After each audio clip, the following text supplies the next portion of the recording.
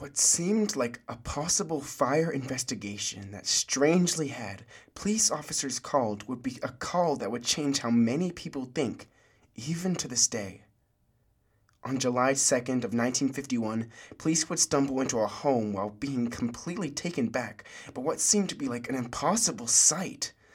The landlady, Pansy Carpenter, called saying that she had put her hand on the doorknob of Mary Reeser's room, coming to deliver a telegram, only for it to feel unusually hot. The heat wouldn't come close to rival the heat that would somehow combust in that room. The officers merely seeing a piece of the victim's skull, spine, and what appeared to be an uncharred slipper with a foot still in it. This would be the most famous story of a phenomenon that's thought to be impossible. Today, we explore the possible, spontaneous combustion of Mary H. Reeser. Good evening and welcome to You Are Now Aware, where we speak of mysterious murders, scary stories, and conspiracy theories, all hosted by Alex Wiseman Rose. This episode is going to be a smaller installment since I've been stripped of time recently, and this is a different kind of episode. Instead of looking into an unsolved murder, we're going to look into something that more of just has no explanation as to what it is. Spontaneous combustion, which seems absolutely impossible. So we shouldn't have to ever live in fear of something so irrational. Or do we? Mary Reeser was not worried about it, and she ended up cremated in her own apartment. This is a smaller episode about the aspect of spontaneous combustion, which the idea just really intrigued me.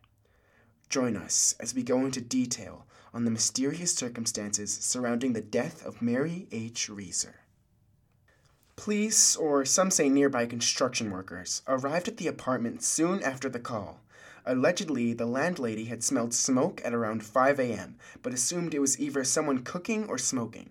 It wasn't till 8 a.m. where she would see soot in the hallway and would touch the hot doorknob and alert authorities, adding to the case that seemingly smoke persisted for hours and hours. The police stumbled upon what was left of Mary Reeser. She seemed to have been burned to death from a mysterious blaze that would later be described as a white-hot intensity, though no one actually saw it. It seemed as if she had been cremated somehow, right in her own living room, without the surrounding area being affected at all. All that remained of her was what was listed above: parts of her spine, some of her skull, and her untouched foot, which seemed was still wearing a slipper. What was most striking about these discoveries was the fact that her skull seemed to be shrunken, which later firefighters would say was something they've never seen before. Investigators remarked that this wasn't some illusion, and that the skull had actually changed size, some even saying to the size of a teacup. Usually they're found expanded, or possibly even exploded in these sorts of circumstances, never shrunken. Other claims of spontaneous human combustion bring up cases of shrunken skulls, and has become a regular feature of anecdotal accounts of this phenomenon, though it's never as officially stated or confirmed as it was for this case. She seemed to have been sitting in some sort of recliner when she burned to death. Mary H. Reeser was a 67 or 66-year-old woman who was born in Columbia, Lancaster County, Pennsylvania, and she was married to a Dr. Richard Reeser. She was born in 1884 and died on the July 1st of 1951. These two would have a number of children, but only one survived on record. Dr. Richard Reeser Jr. was born around Pennsylvania in either the year 1910 or 1911. The reason I included all of this is that this is all that is literally known about this woman and her family. Not much more is known or listed on any other source. She was just an average woman living her life, which made this case all so much more wild. There was no history of medical issues or any sort of police record that she had. She would be known as the most famous case for what is believed to be the myth of spontaneous combustion. This really seemed as if it could happen to anyone. On the dusk of her incoming death, Miss Reeser was visited by her neighbor and then her son Richard Reeser Jr. She was admitted to being particularly saddened by the thought of her not being able to travel up north for the summer. She hadn't eaten dinner quite yet and had taken 2 Seconal tablets and would most likely take 2 more before sleeping. Seconal tablets basically slows brain activity as well as slows the nervous system down as well. It's commonly used to help with insomnia or as a sedative before surgeries. Her son, being a physician, seemed to not mind her taking these pills, so it was possible that he had advised it to her in the first place to help with her insomnia. She was in her nightgown, slippers, and simply a robe. Everything seemed to be absolutely normal. Nothing was out of line when the doctor had left. The room she had died in still had a sickening warmth to it, yet most of the room she had been burned in seemed fine. In the corner of where she was burning, nearby walls seemed to be undamaged. The upper walls and ceiling seemed to be blackened from soot and smoke. The lower ground seemed unaffected. Nearby plastic household objects near where she was sitting when she burned up seemed to have melted ever so slightly, simply becoming a little misshapen and growing softer. The carpet had scorch marks on it. Candles on a close-by windowsill had lost all wax and left the wick simply standing there upright. A socket also seemed to be melted, the bottom socket still working, yet the top socket had malfunctioned, causing the clock to stop at 2:26 a.m. Some accounts say it was 4:26 a.m., but no one is really certain. Along with that, a chair along with an end of a table in the middle of the room would have an upright scorch mark. How was the room so intact with such a fire happening seemingly in one spot? It takes 3 to 4 hours of temperatures around 3,000 degrees Fahrenheit for a body to be cremated, so this case seemed absolutely perplexing. Mary Reeser was a suspect of a phenomenon as known as human combustion. There have been many cases of human combustion on record since 1663, but scientists and doctors still are not convinced of the possibility of this happening. Spontaneous human combustion is when a person bursts into flames from some sort of reaction happening inside of them without any apparent ignition of an external source, something that Miss Reeser seemed to perfectly fit the definition of. Chief of the case, Cass Burgess, led his men to investigate the scene. Chief Burgess would quickly rule out possible fire starters.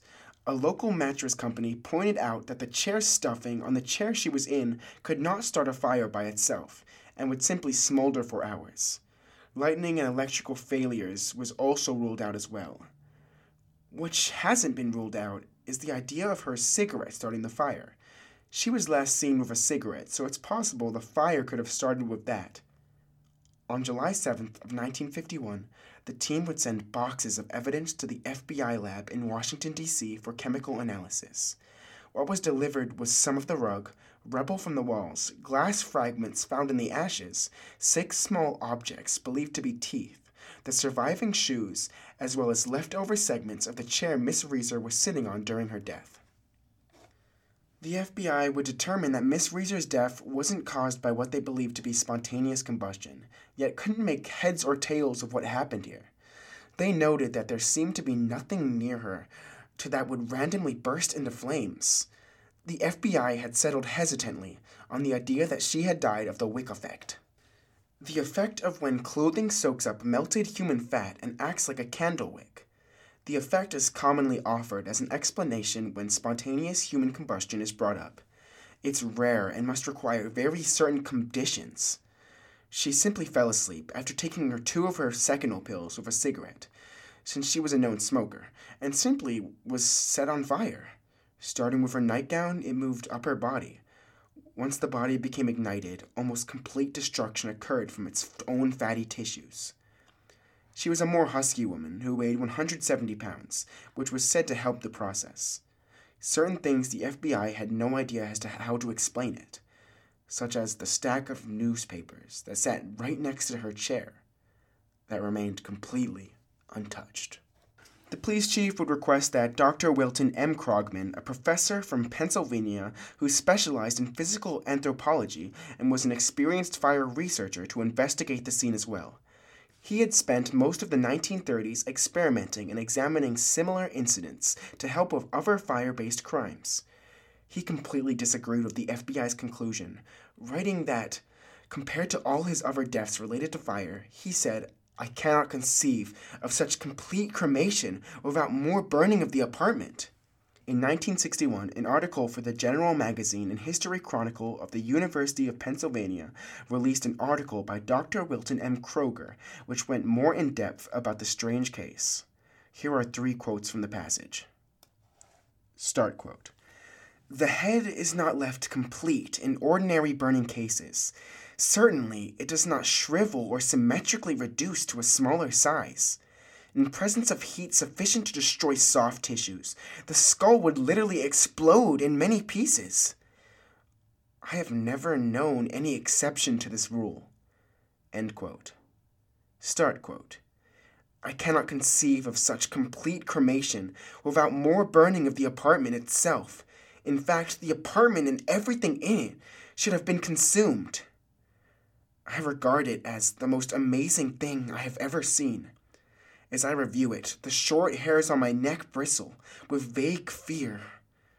Were I living in the Middle Ages, I'd mutter something about black magic." End quote. Start quote. "I find it hard to believe that a human body, once ignited, will literally consume itself, burn itself out, as does a candle wick, guttering in the last residual pool of melted wax. Just what did happen on the night of July 1st, 1951, in St. Petersburg, Florida? We may never know, though this case still haunts me." End quote. After making the statement official, Krogman would try to go onto any sort of other theory. He moved to other positions, pushing theories of Reeser being murdered at another location and simply cremated there. Possibly whoever kidnapped her would have had to access a crematorium to do so much damage to her. The murderer would then simply transport her back and set up the scene with some sort of heat-generating equipment to burn the area, warm the doorknob, and mess up the nearby plastics. This would be a lot of work, even for a group of people. Kidnapping someone from their home unnoticed, taking them to a crematorium unnoticed, heading back into a room unnoticed, and then burning up stuff around the now burned corpse and then leaving once again unnoticed. There are other theories as well. One theory is based on the fact that allegedly Chief Detective on the case, Cass Burgess, received a letter that said, and I quote, "A ball of fire came through the window in here. I seen it happen." There are no official sources that say that the chief had received this letter, and there is no reason to take this letter as an actual source.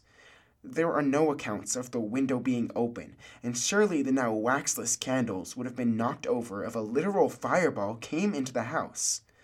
Though the fireball mentioned in this letter is thought to have been possibly a thermite bomb, possibly napalm, a Molotov cocktail, magnesium and phosphorus, or kerosene. But the coroner noted that all of those would have left some sort of distinct smell on the scene that would have been immediately noticeable throughout the building, yet no smells were detected. The other theory is by spontaneous combustion, which most people like to credit as what had happened to Mary Reeser anyways. It's impossible to know what truly happened. All that we know is that an innocent older woman suddenly burned up in her apartment to seemingly unnatural causes. Something that seems impossible, and to this day there is no actual explanation for what happened. Will we ever know what happened to Mary Reeser? Was it possible that this was actually somehow a murder that just took a bunch of work? Possibly the murderers just wanted to make a scene that looked as crazy and as impossible as it truly did. Or maybe it really was supernatural forces. Maybe there are more things that we should be afraid of, what we don't know, forces that no one would believe unless seeing them right before your very own eyes. And possibly that's what Mary Reeser had seen before her untimely and gruesome death by fire.